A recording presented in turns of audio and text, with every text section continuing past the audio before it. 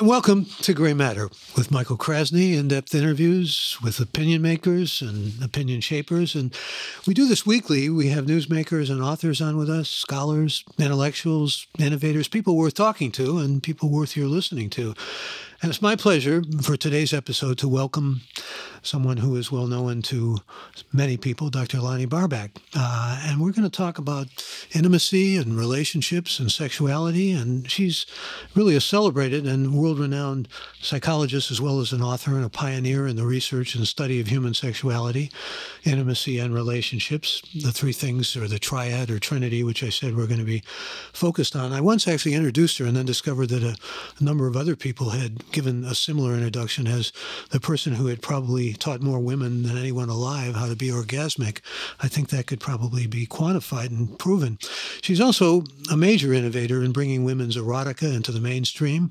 Her first book, which sold millions of copies worldwide and was translated into 8 languages, was called For Yourself, The Fulfillment of Female Sexuality. And she's also the author of a number of other books, including For Each Other, Sharing Sexual Intimacy, and The Pause, Positive Approaches to Menopause. I've just named a couple of them. She has been co-director of the clinical training in the UCSF Clinical Sexuality Program, as a recipient of the American Medical Writers Association Award, and full disclosure, she's also a longtime friend of your genial and humble host. And welcome, Lonnie Barbach. Thank you. Good to be here. Good to have you here. And I think I want to, my mother used to say, you should never talk about religion, politics, or sex, but there are 3 things that are very interesting to talk about right there, to be sure. And I was just thinking, though, about just discussing human sexuality, which has been something that you have done, as I said, pioneer work in. Somehow it doesn't seem to have the mystique that it used to have, sexuality in general. And I think we can blame the internet for that. I just like your thoughts and reflections on this. And part of it is just the accessibility of sex, not only information, but just, all the apps that are available to meet people and go on Tinder and just look from one to the other. Maybe 2 available, one could argue. Well, I agree that is different. We didn't have all of that when I was young. We did have sexual liberation in the 60s, and there was a lot of experimentation.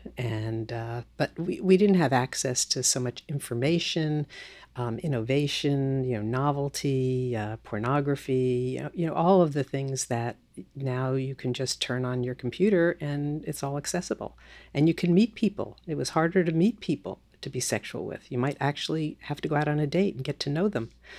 Where that may not be necessary. Foreclose some of that, but it seems to me that maybe there's been a bit of I don't know if you can make these kind of generalizations, they sound a little facile, but a deadening maybe and anesthetizing somewhat. Now you just, if you want something really odd and kinky or whatever it is, you just go to shop for it, look for it, it's there. Well, that reminds me of, again, back in the 60s when there were open relationships. Couples were experimenting with having sex with other people in what had been monogamous relationships. And after a period of time, these relationships either ended or they went back to being monogamous. Mm-hmm. And I think there's a place for experimentation and trying things and novelty. And ultimately, I think the best sexual relationships are relationships that have a deep intimacy and that have a real connection. And I think most people end up with having that as an important part of their sexual relationship. And most people say that's the most important part. I mean, I'll see couples and they'll come in and let's say the man says, I want more sex. That's our problem. And after we work on some various things and they get more intimate and they get able to talk and there's more touching and there's more connection. And if the frequency didn't go up, they are not as concerned about that anymore because they're really feeling connected at a deeper level. And the sex was what they were looking for to replace that. Well, you've prompted me to ask you about that old saw. It's a cliche, and like a lot of cliches, may have some truth embedded in it, but it's probably now maybe even less true. Men have to give love to get sex, and women have to give sex to find love. And we're not even talking about same-sex relationships here, which have become even more in number. But what about that? Is that a pattern like the pattern you just suggested, that, you go from open experimentation to closure, or you find that men want sex more than women? Well, Women want love more than sex? If I looked at the total population, I would say that probably there's more male complaints about not enough sex than female complaints, although it doesn't mean that there aren't female complaints, and there are plenty of them. So, within a relationship, I just would say the frequency would be distributed that way. And that's more of what I see with couples. But you also see, you said, this paradigm of a movement from we're going to try things and we're going to experiment, or I'm going to do that as a bachelor or bachelorette, to wanting exclusivity, wanting monogamy. I think that most couples find that they become insecure and jealous if their partner is seeing somebody else, and they feel less safe. And to be really open and intimate and vulnerable sexually, you need a sense of safety with that. And so some people need risk, and that makes them feel more turned on. But I think ultimately most couples feel that they can be most connected and open with somebody that they can trust, that they feel safe with. And that doesn't mean that they might not both together go to a swingers club or something like that. But again, it's kind of with communication, with the kind of sense of safety. Well, since you mentioned swingers, I remember there was a place, which I'm sure you recall, called Plato's Retreat, where people used to go and have open relationships and so forth. And what they found was these were people who wanted to be swingers, clearly. What they found was there was jealousy about, oh, you're going to the movie with her next week? Are you going to see this rock concert with him? I mean, the jealousy was of things outside of sex. Well, the jealousy is the connection. So if you could just have sex and not be at all, related in an intimate way, then it would be fine with most people. But most people find that as you get to know somebody and you get closer sexually, which connects you, that you start to feel closer in other ways. And then it becomes a competition. How come you want to go see that person instead of being with me? I thought we were only doing this on Tuesday nights. So, I mean, it just creates a kind of conflict that for some people, they just find that they would rather do without it. But you mentioned, for example, touching before, and I mean, being tactile and actually having people sensate and doing these kinds of things where it's not just the old wham, bam, thank you, ma'am or sir or whatever. In other words, it's a process of maybe even some courting and wooing and that sort of thing, or a verbal process, that's really the best way to build up sexuality and intimacy, isn't it? Absolutely. I mean, you get to know the person on a deeper level. And as I said before, you develop a sense of trust and you develop a sense of safety. And that's, I think, for most people, not everybody, but if you want a long-term relationship, those are important parts of them. If you want to just go out there and have fun and be sexual with a lot of different people and explore and experiment and have your work be the most important thing in your life, then there's other choices that you would make.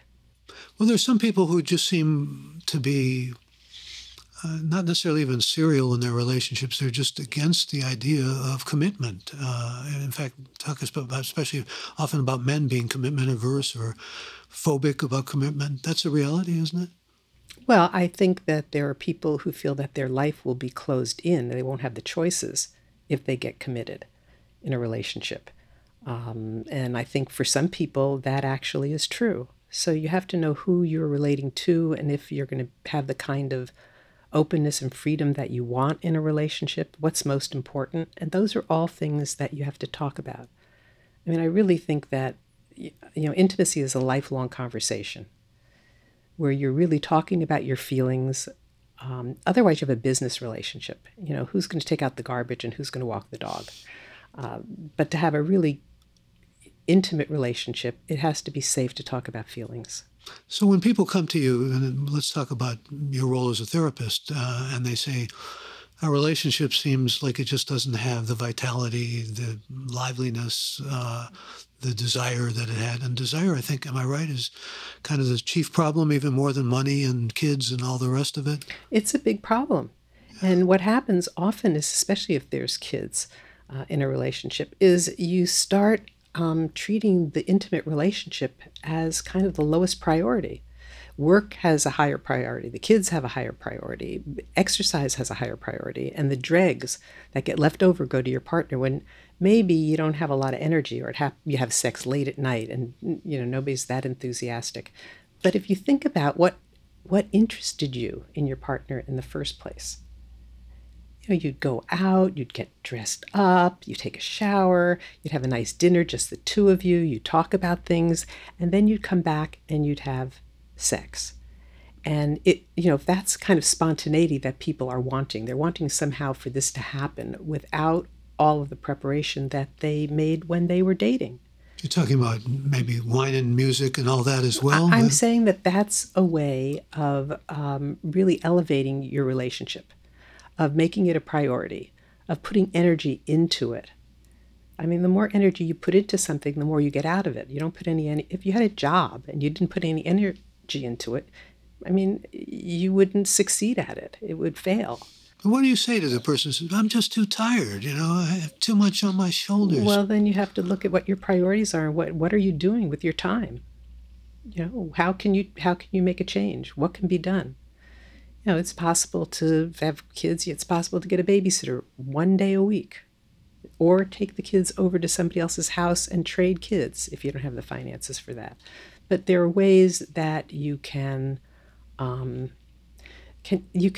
create some energy in the relationship. For example, I have couples often where I say that once a week, one of you has to decide, and you can alternate, one of you has to decide something that you're going to go out and do together. It could be something new, it could be something that you both like, it can be anything, but something that you don't normally regularly do. So if you always go to a movie, which we don't do anymore, but maybe we'll go back to, then find something else to do. And that's putting energy into it, because that's what you did in the beginning. You were getting to know the person, you were exploring new things, you tried things you never would try before. So what if the partner says, what, are you kidding? You want to go ice skating? Is that really what you want to do? They might say that, but you can say, well, the deal is we talked to Dr. Barbach and we have to plan something. Let's try it. See, maybe we'll like it. Maybe we'll hate it. But actually, if you're open to it, you might just laugh a lot, which is great for the relationship too. Well, we've got a question from someone in Central Florida named Hershid. He wants to know, it's a big question, how can the male gender make a difference in expressing some of these factors you're speaking about? How can the male gender make a difference? You mean, how can you change men to be able to do this? I think he's talking about maybe the brotherhood here. Yeah, men as a gender, the gender. Well, in a relationship, men also love women. And they really do want to make their partner happy. But they want to be able to do things that they feel they can succeed at. And so coming up with things that a man will enjoy doing, and he can do with his partner or try, you can find that men are very willing if they think it will be successful. And they really understand what is being asked of them, other than women just complaining and them not knowing how to make it better. And so they don't want to do anything. So specific suggestions work well. Now, a lot of therapists, and I don't know how you work. I know I've heard wonderful things about how you work, but a lot of therapists immediately say, she's acting too much like your mother, from your perspective, or he's acting too much like your father, or he's not acting enough like your father or your mother. I mean, they get into these roles that are traditional in terms of psychotherapy and psychoanalysis, in terms of the family unit and all the rest of that. How useful is all that? And how useful also, from your perspective, as giving therapy for many years with many couples and having a lot of success, how useful is going into all this analysis and therapeutic wisdom from catharsis and transference and all those ideal things? You've just asked me for a 4-hour lecture. Well, let's cut to the chase. I'm talking about traditional notions of therapy. Well, I would say that the way that I work is that I work with couples and have them talk to each other in the therapy. Because what I'm trying to do is to enable them to talk about what they're feeling and what they want in a way that's not going to make their partner defensive, so that their partner is going to feel safe and open to this communication. And this way they can really hear each other and understand each other. If they don't repeat back what their partner's saying, half the time they're rebutting it in their head and they're not paying any attention. And so we're having two monologues that are going up and nobody's listening to each other. So the first thing is to help people to really understand each other. Then you look at some of the patterns in which people have acted the same way with their partner that they did with their father or with their mother. And they've gotten into habit patterns of maybe withdrawing if there's any conflict, not coming forward and saying what they want because their father would always put them down if they said anything. So it's about realizing how different this person is and starting to have different kinds of behaviors with them, trying out different ways of talking, of being, of what they talk about. But isn't there something in therapy they call a leap to health? You know, you recognize that you have to change your behavior and you change it, but it's ephemeral, like everything else in life. But I mean ephemeral in a very limited sense. It's not so ephemeral because if you look at a relationship as a system, that if you put your hands together so that your fingers are intertwined in a particular way, if one person starts to make a change in the system and they start to interact in a different way, the whole system changes. So the partner has to change. And oftentimes one person will start changing first, and because they're not relating in the old way, their partner starts changing. And as their partner starts changing, that makes a difference in them. So you end up not sort of like an ephemeral flight into health, but a real change. It doesn't mean that they won't go back occasionally into a pattern that they've had that was more automatic, but they'll recognize it and they'll have ways of getting out of it. But the change can also, tell me if I'm wrong here, because, and I don't know how this works in any percent. I think it works different couple to couple probably, but a wife wants more freedom or a partner wants more freedom and decide to change and give more freedom. And then that freedom leads to realization that this relationship is not for me. I want to be more free, or I want to, explore things on my own, or I want agency, autonomy, whatever you want to call it. And suddenly you've got a whole different package. Well, it might be true. Yeah. It might be that in the relationship, one person feels like they are too confined and their partner is very jealous and is trying to confine them. And the partner tries but doesn't get it. And the one who needs more freedom might start to feel like, I really do need to get out of this. I can't make a change. And that happens with some couples, that they can't break their patterns. So you take a chance sometimes when you change your behavior, don't you? Well, usually when you take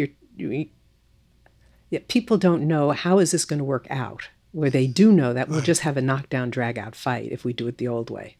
So you have to be open to what you don't expect because you don't like the way things are going now. So you're open to a future that's going to be different without knowing exactly how it's going to be different. But if you have trust and a love for the other person, then you can hope that things will work out. And I will tell you that most of the time they do.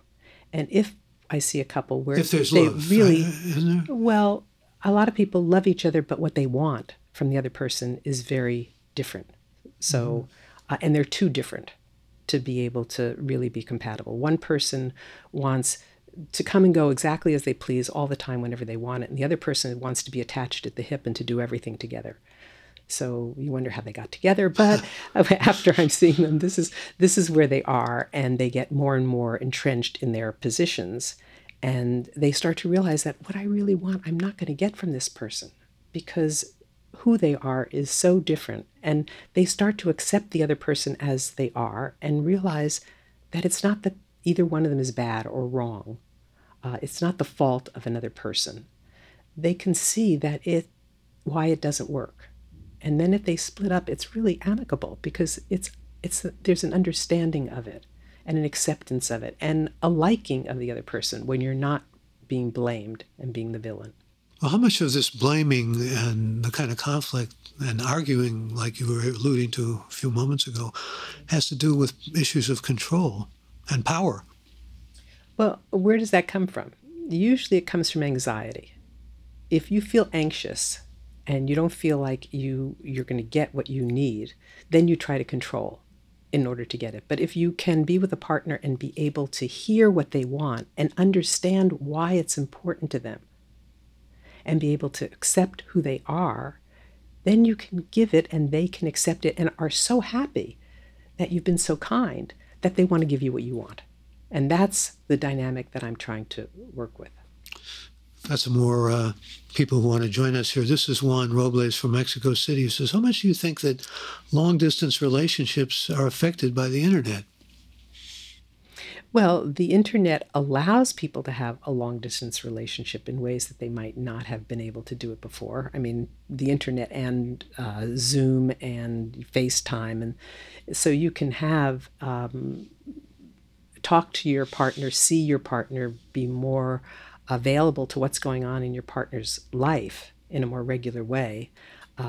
Couples can have a sexual relationship over the air, certainly, that they could not have before. So you can keep a sexual relationship going because of that. Well, it's virtual sex. Virtual sex, right.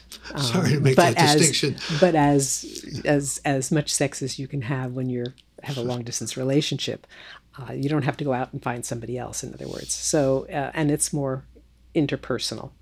So I think that it can help relationships in that way. But I think long-distance relationships are inherently difficult to maintain for long periods of time. Yeah, I think that's generally true. Making sure that you do connect, that one person does, wherever they have to travel to, meet in the middle or meet at each other's place pretty frequently is necessary to keep it up. I want to thank those who are sending questions in here. The next one comes from Eric Billings in Washington, D.C. He says, the type of open and honest conversation you two are having right now is very refreshing to me. Are couples more open about their feelings nowadays, or are they as withdrawn and prudish as they were pre-internet? Again, we're back to the internet. What do you think?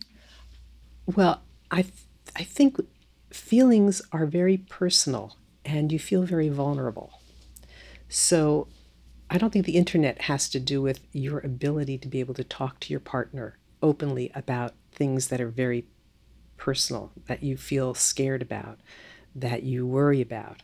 And to have your partner, instead of saying, oh, that's a silly thing, why are you worried about that? Or, oh, are you going to talk about that again? Or any of these things that are dismissing or judging, that's, nobody worries about that anymore, are the ways that you can cause difficulty and lack of safety in a relationship. So you want to be able to hear your partner. You want to be able to understand your partner. You want to ask more questions of your partner if you don't understand. If it makes absolutely no sense, instead of going, oh, there you go again, asking more questions about, well, why do you feel that way? Well, what happened? Where'd you get this from? What do you think about when you feel anxious or whatever it is? That's what makes the connection. That's what makes the safety, and that allows people to be open. And then you could talk about sexual things as well if you can do that, because you don't have to worry about your partner saying, "Oh my goodness, you think that? You want to try that? I can't believe it." Well, how do you move past that? I mean, what's that you move past? No, I mean, I happened to see recently House of Hammer, which is about Arm & Hammer and going all the way back to this patriarch who's sort of a Rupert Murdoch figure, and in 4 generations of very disturbed men who are all patriarchs of great wealth, going back to the billionaire who was the oil tycoon. And what you learned from the youngest one, who was a movie star and very handsome, was he wanted women to be branded by him. He wanted to bite them and do all kinds of things. And most of these women felt, well, if this is going to make him happy and because he loves me and I love him, I'll do this. But you would assume in many cases people just don't want to do some of these things that their partners ask them to do. Yes. And then where do you go? Well, there may be things that you don't do that your partner wants to do. I want to go jump out of a parachute. That doesn't, out of a plane in a parachute, and I want my partner to join me. Well, maybe my partner doesn't want to join me. So there's going to be lots of things that you may not want to do together.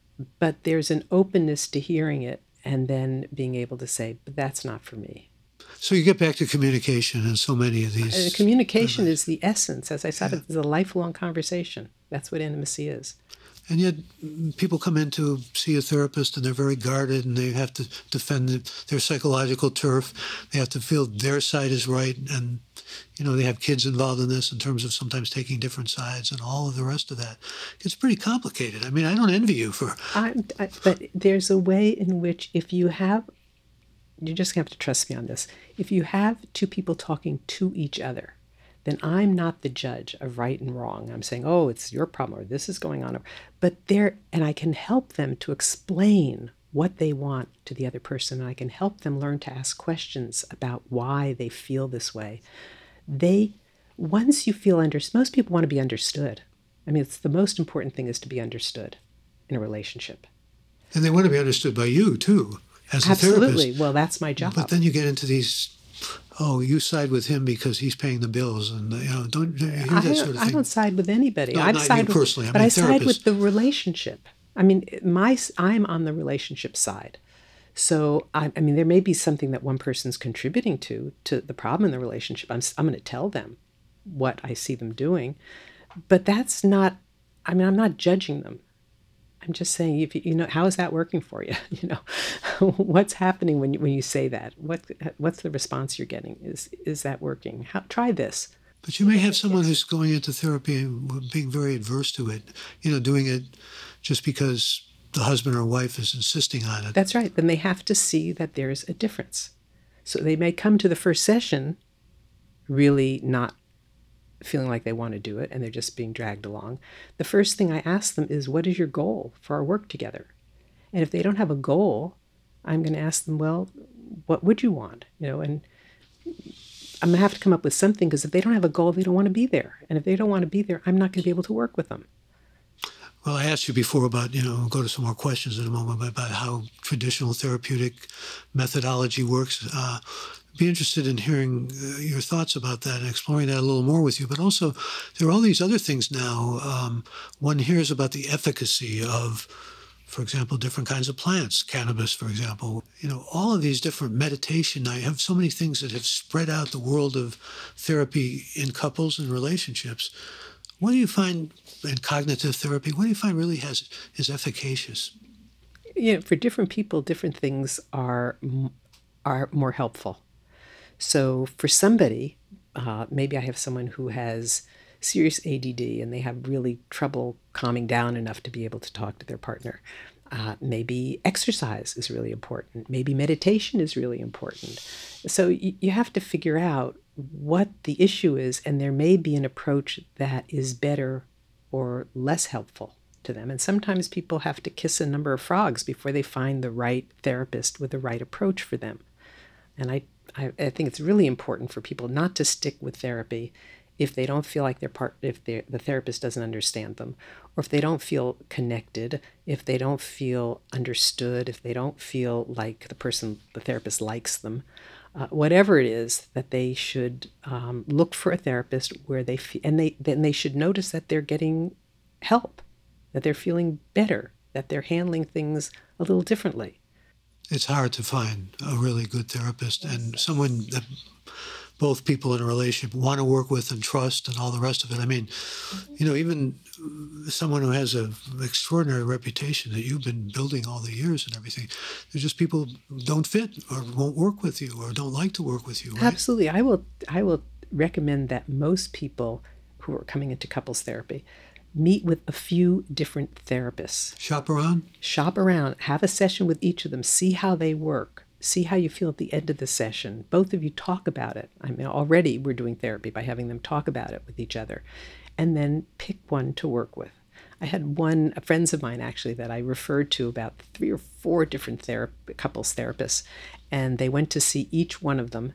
And at the end of it, they didn't need therapy anymore because each one of them had something else to offer them. They weren't in real serious trouble anyway, but they had something to offer them, and they learned what they needed to know from each of them. By the end of it, they felt like, well, this is pretty good. Here's Chad Lafarge from Columbia, Missouri. He says, how have you found that the past 2 years of virtual quarantine have affected couples, and especially couples isolated together? Any sense of how... Well, for some couples, they've gotten more connected. They've needed to rely on each other more. It's been a very positive experience. For other people, they could not get enough distance. They had to do more things together than they were comfortable doing. They had to make more compromises than felt good. So it was more difficult. So it affected different couples differently, I would say.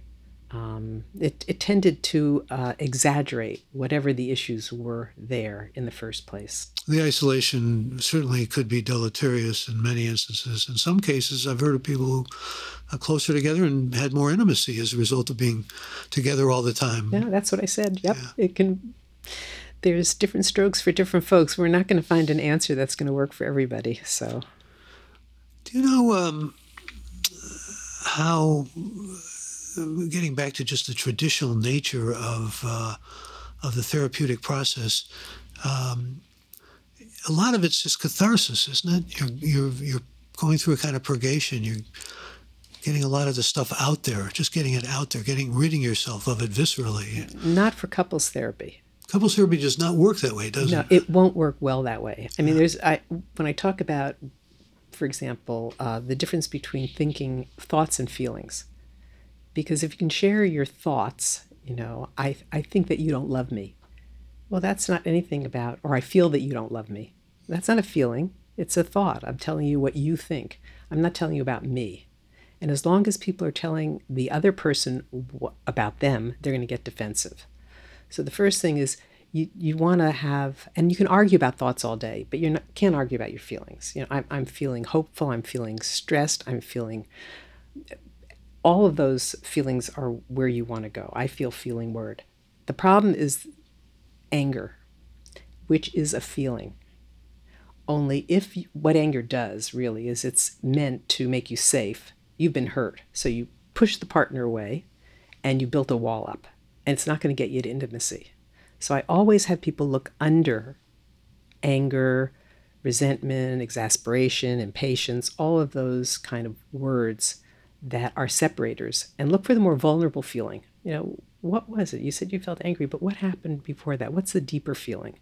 And usually the feeling, I feel unloved. I feel I feel unimportant. That's you'll get to something that's deeper in the person. I feel depressed. I feel, and the anger is a cover. So if you're not expressing the anger, which is pushing the person away, and you're being vulnerable and the other person can hear it, they feel invited in as opposed to pushed away. And so the sessions just go much better. And yet what you just described is almost a paradigm for so many relationships, that defensiveness and that feeling of you don't love me, you don't pay attention to me, you don't care about me. Mm-hmm. And so all of them, one person telling the other person how they feel, which is inherently disrespectful. As soon as I'm telling you what you feel and what's going on with you, as I said, you're going to get defensive because how am I the expert on you? Don't tell me what I feel. You That's don't right. know what I feel. That's right? Exactly right. And yet there is often that intuitive sense that I know I've been with you all this time, therefore I know what you feel. And I love that with couples because if they, instead of say, I know that you feel this way, and I have them ask it as a question, they're often really surprised at the answer they get. So then they start getting more open to learning about how the other person really does feel. And just because something may have been true in 4 occasions doesn't mean it's true for this occasion. Mm. So they're making patterns in order to feel safe in the relationship. And I'm working with them to treat each issue as a unique and individual one. So they have to talk about it. How much of a pattern is shame, and what needs to be done about really diminishing it, because it's toxic in many relationships and really affects them in a major way? Yeah, well, shame is your individual feeling. I feel bad about myself. And you can't have your partner fix that. They can tell you a million times, no, you're really beautiful. No, you're really, pleasant and I love being with you. It's not going to necessarily change that person's feelings about themselves. And I think that is more of an individual therapy issue. It's useful to be able to talk about it and to be able to know about it. But if you want to make changes in that, couples therapy is is not the appropriate vehicle. It's more individual I think, for that. than relationship therapy. I think that's what it is. Here's one of our listeners from Washington who wants to know, from D.C. Dr. Barbach, I would guess your role as a therapist exposes you to a lot of stress emanating from the couples. Do you risk absorbing some of that stress? If so, do you have a favorite de-stressing regimen? Thanks for I've the been question. doing this a long time. Yeah, that's a very good question. And it used to be an issue. I would say that I've somehow learned how to take in what a person is feeling in order to understand what it's like, almost to be them, and then to let go of it. So the trick is to be able to take it in and let go of it and not carry it around. Now, that doesn't mean that if I think that some couples are in real distress, that I'm not thinking about them afterwards, because mostly what I'm thinking about is what can I do in the therapy to deal with this particular issue? How can I approach this in a way that might be different? And I don't think that I'm taking it on emotionally. I'm definitely taking it on intellectually. And yet you're maybe using a kind of exercise with yourself that could also be helpful to some of your patients. I mean, letting the stress go the way you just described, because the stress creeps into the relationships too. Mm-hmm. And that is something that I have to work with people on how to let their partner, if they're stressed out, to be stressed out without having to save them, to feel like they can be available for what their partner wants, but not feel like they have to do something unasked. Like one of my adages is, don't work till you've been hired. So if your partner hasn't asked you for something, don't go in there figuring it out to try to fix them and make it better before they say they want that, because half the time they're not ready for it if they haven't. It's also very common, particularly for men, thinking they can fix these things, isn't it? It's very common for a lot of people. Yeah, I assume gender is not necessarily all that specific, but it's often associated for whatever reasons. Yeah, well, and the same thing in terms of the continuum that we talked about earlier, that you find that men are more solution-oriented and they want to figure out a solution to whatever the problem is, and women are more feelings-oriented. They want to be understood for what's happening, and they don't need the solution. They need the feelings first, and then maybe the solution afterward. So, but it goes both ways. I mean, it's just, I would say the distribution would be more in that direction. How important in relationships is what I would call role playing? I'm thinking of one of my favorite plays by Harold Pinter, which is not all that well known, where this couple seems to have a good marriage because they play different roles. He saves her, he's a fireman and she's in a trap and all this kind of stuff. I mean, it seems like that sort of thing, at least ideally, could really liven up a relationship if you did it right. A lot of people like role playing. A lot of people have nothing to do with role playing. Some people have fantasies, sexual fantasies. Other people don't have sexual fantasies. They are focused more on what their body is feeling. Some people like something where there's an imbalance in power. The partner who's just much more aggressive. Some people who don't like that. I mean, it's so individual. Whereas an individual in our sexual beings, as we are in our hairstyles or the clothes that we wear. I mean, we're all each unique and individual in that way.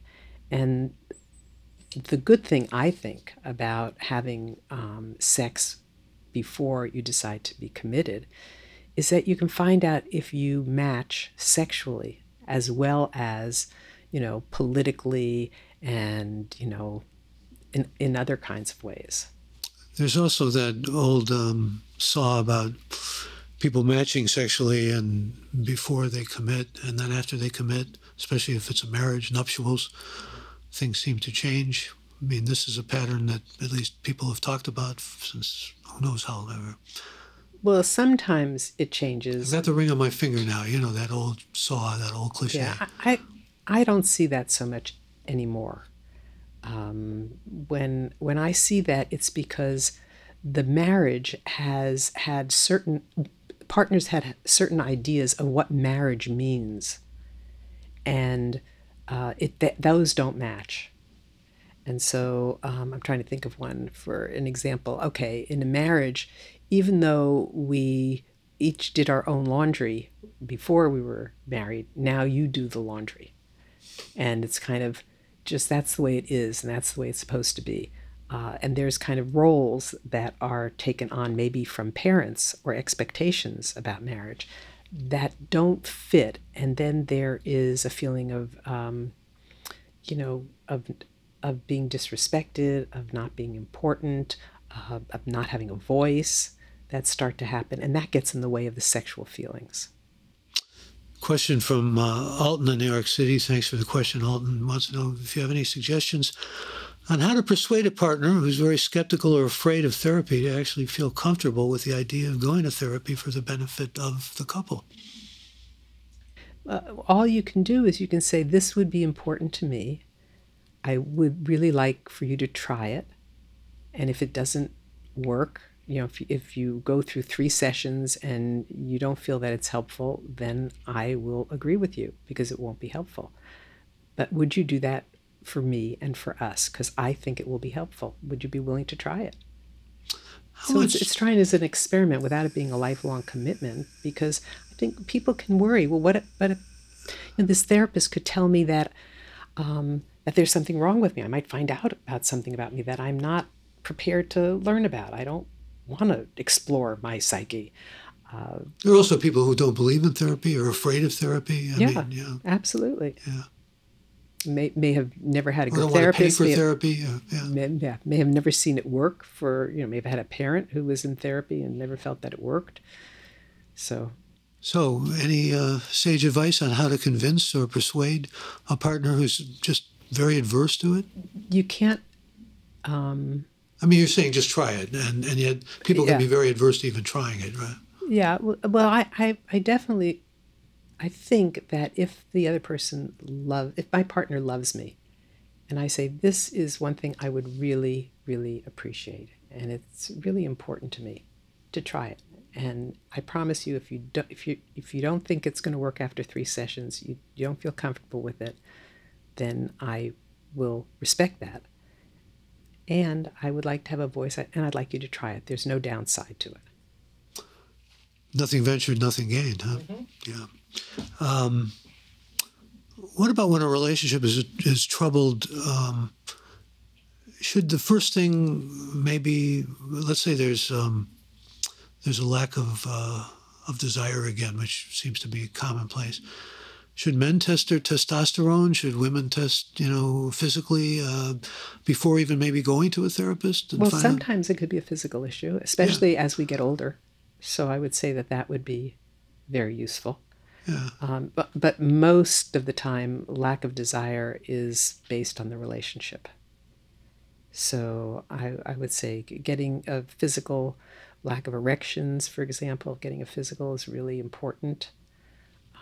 With menopause, women start to often lose their sexual interest, their libido, because they have less testosterone than they had prior to menopause. There's all sorts of physiological changes that will affect your sexual relationship. What's positive about menopause? Because it has so much negativity attached to it. It's getting old, and again, old is, in most people's minds, not good. Well, for women, often menopause is the beginning of their life. So before that, if they were married and they had kids and they were taking care of their husband, they were taking care of their kids, they had maybe their job as well, they had all these, they have fewer obligations. It kind of becomes more of their time. And they start exploring new capabilities. Sometimes women get jobs that never had them before. They start maybe exploring friendships in ways that they hadn't before and becoming closer to friends than maybe they felt like they could before. So there's lots of ways that it can be a very positive approach. And also the positive approaches to menopause and perimenopause were, testosterone cream and, other kinds of, herbs and things that you could take or do or that help you solve things like hot flashes and on all the other things that go along with perimenopause. So, well, an appropriate question here. Listener wants to know, what value does personal time have in a relationship? I think personal time is essential to people. I mean, it's togetherness is essential and personal time is essential. And if there's too much personal time and not enough connection, I mean, not enough interaction and being together, there won't be a significant connection. And if there's too much togetherness and you don't feel like you can be your own self and have room for that, then there becomes defensiveness and resistance in the relationship. You can find some real difficulty quantifying that, because for what one person is, I want to spend time in my cave alone, to another person is, you're shutting me out. That is a huge problem in couples that I see, is working out. And the first thing is to know that that's a difference. It's not like you're being shut out. It's being a personal need of that person to have more alone time. But then if the person who wants alone time always gets the alone time, the other person doesn't get the connection that they need. So what I'll usually have is have each partner give the other person what they need. So in other words, I need the togetherness time. So I give my partner the alone time. I make sure that my partner has the alone time that he needs. My partner because he needs the alone time, he makes sure that I get the togetherness time that we need. And so we both become aware of what the other person needs and offer it rather than try to keep them from getting it. It just changes the dynamic. And you're listening to Gray Matter. I'm Michael Krasny talking to Dr. Lonnie Barbach. If you want to find out more about Gray Matter, just go to graymatter.show, and we invite you to be part of this growing community that we have in the digital world. In fact, welcome your involvement. And you can find out not only about past episodes, but you can find out how to become a member of Gray Matter. What about, I know you've done a lot of exploration of Buddhism, and so I'm interested in finding out. We hear a lot about mindfulness, and in relationships, the value of studying, say, Buddhism as a discipline. I don't mean necessarily as a religion, because it's not necessarily a religion. Right. There's some very important philosophical underpinnings for Buddhism that have certainly colored my work as a therapist. One of them is not knowing. Is so much energy is put into trying to predict the future and figure out how to make it work, as opposed to allowing things to unfold, which means that you're more present in the moment, listening, and you're more aware of what's happening, and you have more resources to apply to the situation that's going on at the moment, as opposed to trying to make it all work out, and then when it doesn't, you get all stressed out and you feel all stuck. So I think that's really important. The whole issue of being in the moment and being connected with your partner is very important in terms of a relationship. Feeling that sense of being in the moment, that's all that like Gestalt stuff, isn't it, psychologically? Yeah, it is. The here and now. The here and now. Yeah, that's really true. Also, what meditation can do for people is it can quiet their reactivity. So, meaning that if something comes up, they become better able to not react impulsively or excessively, automatically. They are able to take a breath. They're able to pause for a second and come up with a much more useful response. And that's helpful for couples. Another question from, about communication again. How do men get more respect from their partner? Respect is essential. Earn respect is actually the way. Well, respect is absolutely essential. If you don't respect your partner, you shouldn't be in the relationship, because it just undermines everything. So you really do have to respect your partner. You have to understand all of the positives that they bring to the relationship. And, Can we our define strengths... respect a little bit? Because you can be very ambivalent. You can respect somebody you love and then feel a loss of respect and you can inability to resist being not unrespectful. Well, I think you can respect the human being that you're with, which doesn't mean that you necessarily like everything about them. Okay, that's well said. So I think that the underlying respect is essential. And the things that you don't like, I mean, there's an upside and a downside to qualities. For example, you have a person who's a workaholic, and they find this partner who's just so free and spontaneous, and it takes them out of their workaholic world and really lightens things up. And then they find out that they can be so irresponsible, they're just not taking care of paying the bills, and they're not doing the other practical things. And that's because when you have a strong strength, it's likely to have an equal and opposite weakness. So appreciating the strength for what it is and being able to fill in for the weakness as opposed to criticizing the partner for that will help the relationship. You know what else I think helps relationships? Tell me if I'm off base on this. And I don't know what kind of percentage to give it or what kind of importance to give it, but levity and humor. Absolutely. Being able to laugh at yourself, being to laugh at things that you've just done with each other as opposed to getting upset with the other person. I mean, laughter that's one of the other things I've learned about Buddhism is not to take everything so seriously. You know, that there are things that are just, I mean, 7 things went wrong today, and I've really started laughing because so many have gone wrong.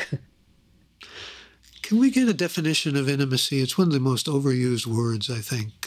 How do you know if you're being intimate with your partner? I'm not even talking about sexually. I mean, No. I think intimacy is about really feeling safe to express your vulnerable feelings and to have them heard. And when that goes both ways, that kind of connection is what I would call intimacy. that means openness. That means lack of fear, or at least putting the fear aside. Yeah, it does. Yeah. Yeah.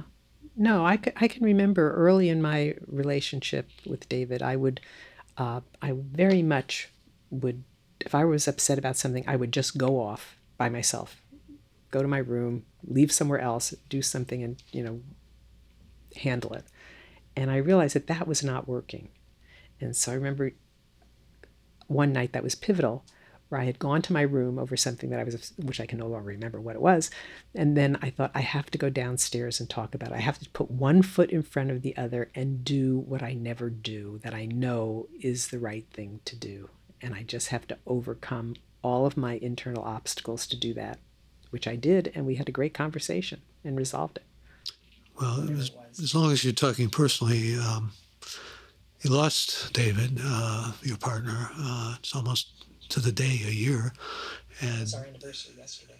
Yeah, and again, can't express enough to you of my sympathy. He was a wonderful man who I had the great fortune of knowing, and I cherish memories of him. But Biden said something today that really stayed with me. He said, "The cost of love is grief." It's axiomatic. It's just true. If you give your heart, you immediately are opening yourself up to the susceptibility of loss, and because mortality is just what we can't avoid, any of us. So anything that you've learned through this terrible loss that you've experienced over the last year? Well, one thing that I had a premonition, not that anything was wrong with David. I mean, he was perfectly healthy. He had a cerebral hemorrhage while swimming laps, so I mean, he was fine. But I started to feel like I need to express my love to him, and I started to do it all the time. And when we made love, I started to think about, this could be the last time. I better remember this. I mean, because we're not young chickens here.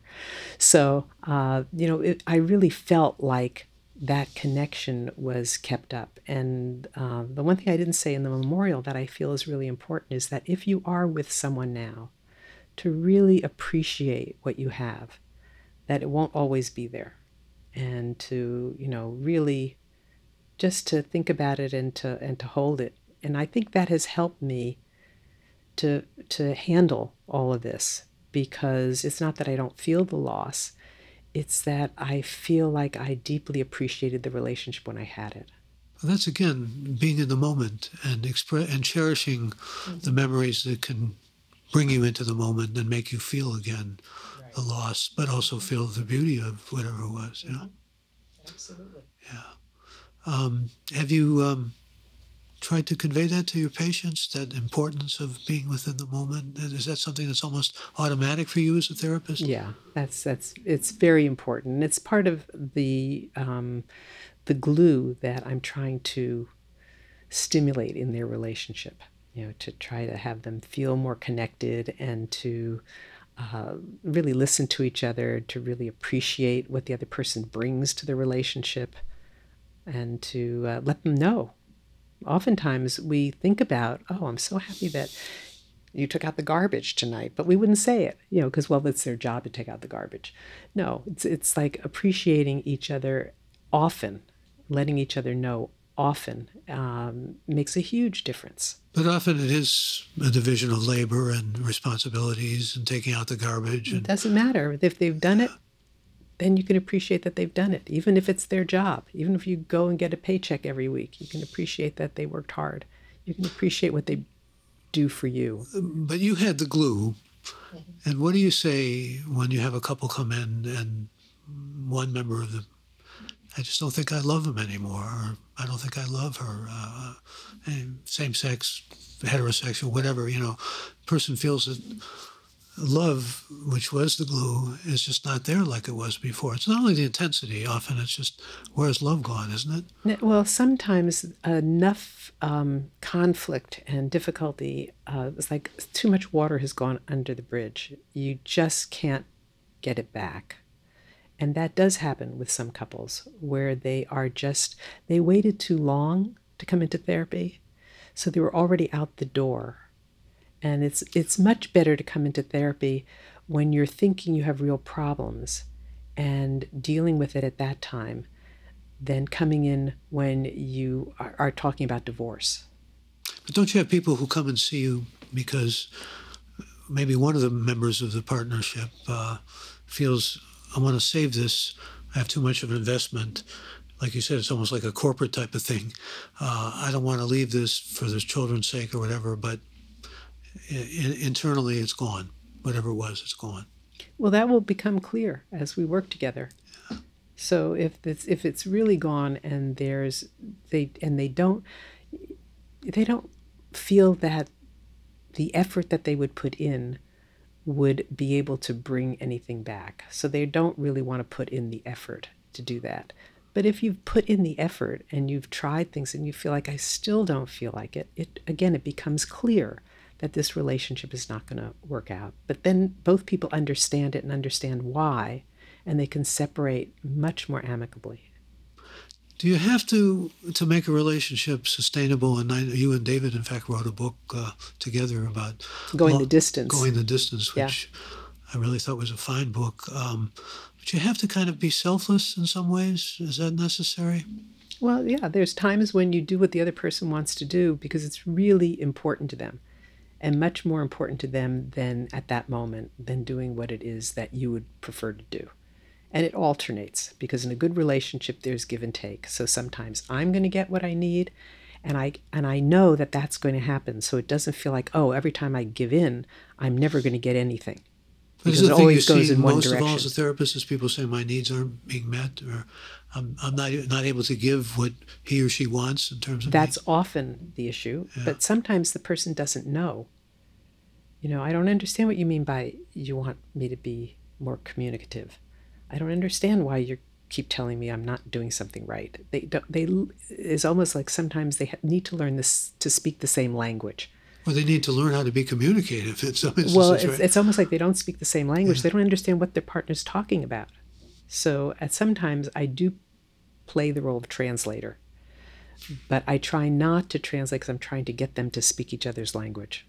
Yeah. How does that work? How do you translate as a therapist for them what they need to understand? I can help them say, are you feeling sad? Are you feeling worried? Are you feeling distressed? Are you trying to tell your partner this?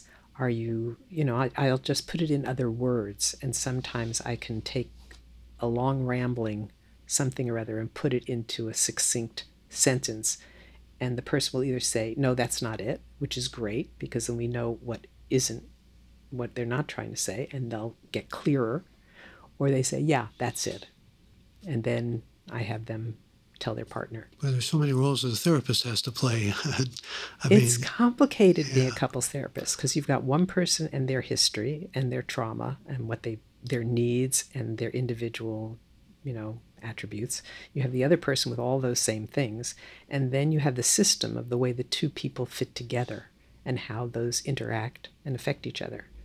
So I want to conclude with this. You did something among many other accomplishments as an advisor to a game called Happy Couple. Right. So what makes for a happy couple? I mean, it came.